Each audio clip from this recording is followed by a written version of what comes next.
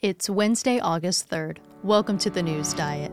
Today, I'm going to talk about the death of Al-Qaeda's leader, Nancy Pelosi's controversial visit to Taiwan, the Department of Justice's first challenge to a state abortion law, and also a new study showing the benefits of music therapy on the elderly. Let's be informed so we can get on with our day.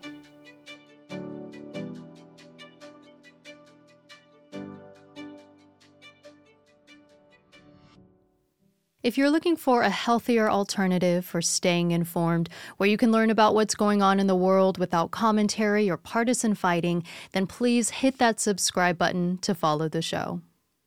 Al-Qaeda leader Ayman al-Zawahiri was killed by a drone strike over the weekend, which was ordered by President Biden.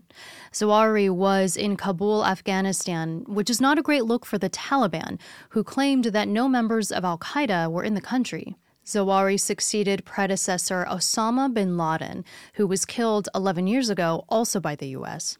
Both figures had vital roles in the 9/11 attacks. So now, the question is who's going to fill the role of the new leader? Al-Qaeda's second-in-command is thought to have been in Iran, which now puts that country in an interesting position.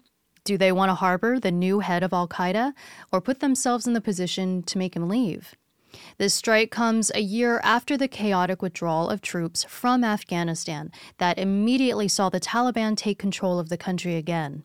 After taking over, the Taliban pledged to not provide safe spaces for terrorist organizations like they did in the past.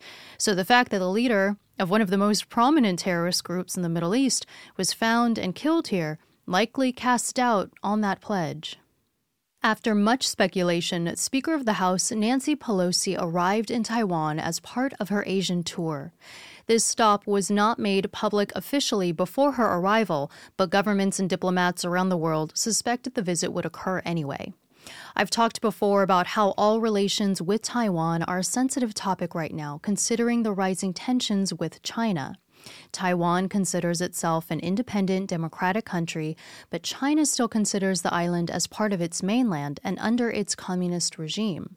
China obviously disapproves of any international players that may affirm Taiwan's independence, so this trip by Pelosi was essentially seen as a political stance. The speaker is the highest-ranking American official to visit the region since 1997, and the trip comes at a time when tensions between the two sides have been increasing even more. On top of that, the ongoing Russia-Ukraine war has only put more eyes on China and Taiwan, considering their geopolitical similarities. In response to her visit, China showed their disapproval by reportedly sending 18 fighter jets and 3 other planes towards the area and announced plans to carry out long-range missile drills. The U.S. claims to abide by the One China policy, which recognizes Beijing, but does allow for some relations and some defense support for Taiwan. In fact, right now, senators are discussing legislation called the Taiwan Policy Act, which would send $4.5 billion to help bolster defense systems, as well as declare Taiwan as a major non-NATO ally, which means the U.S. could provide more security and trade, even though they aren't a part of the defense alliance. Russia and China have maintained relations throughout the Ukraine assault, so it's not surprising that Putin came out in support of China here. Speaker Pelosi has plans to also visit Japan and South Korea as part of this trip.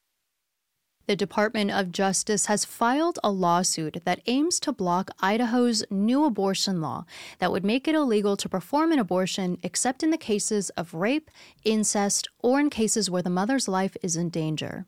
This is the first challenge to an abortion restriction law since the federal right to the procedure was overturned by the Supreme Court in June.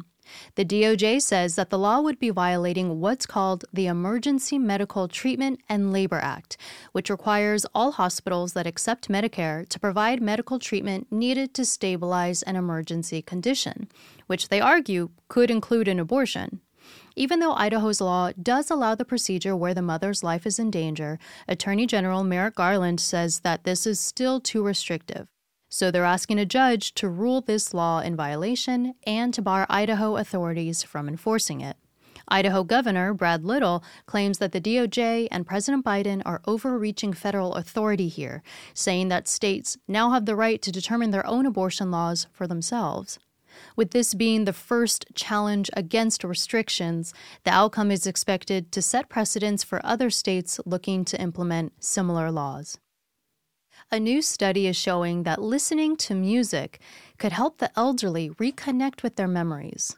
A neuroscience researcher and associate professor at Northeastern University found that older adults who listen to both their favorite music, but also other kinds of music, may have the bridge between the auditory system of the brain and the reward system of the brain strengthened, which is giving researchers hope that maybe there could be a correlation between music and cognition. The main researcher, Psyche Louie, was inspired by her time working in nursing homes and observing that patients who couldn't even finish sentences suddenly could sing along to music. She worked with a team of music therapists, neurologists, and geriatric psychiatrists in this study, which worked with adults aged 54 to 89, where they had patients listen to music every day for an hour for 8 weeks and then journal their response afterwards. This study adds to the growing discipline of music therapy, which is the study of music as a means to accomplish individualized goals such as anxiety or depression, or maybe in this case, memory loss. It's Wednesday, August 3rd, and you've just been informed. Now it's time to get on with your day. I'm Michelle Carroll. Thanks so much for listening. If you enjoyed the episode and want to continue following a healthier alternative for staying informed, where I forgo partisan fighting and fear-driven narratives, then please be sure to hit that subscribe button, as of course you'll get more of this show in your feed, and also you'll be helping this new channel grow and reject sensational media.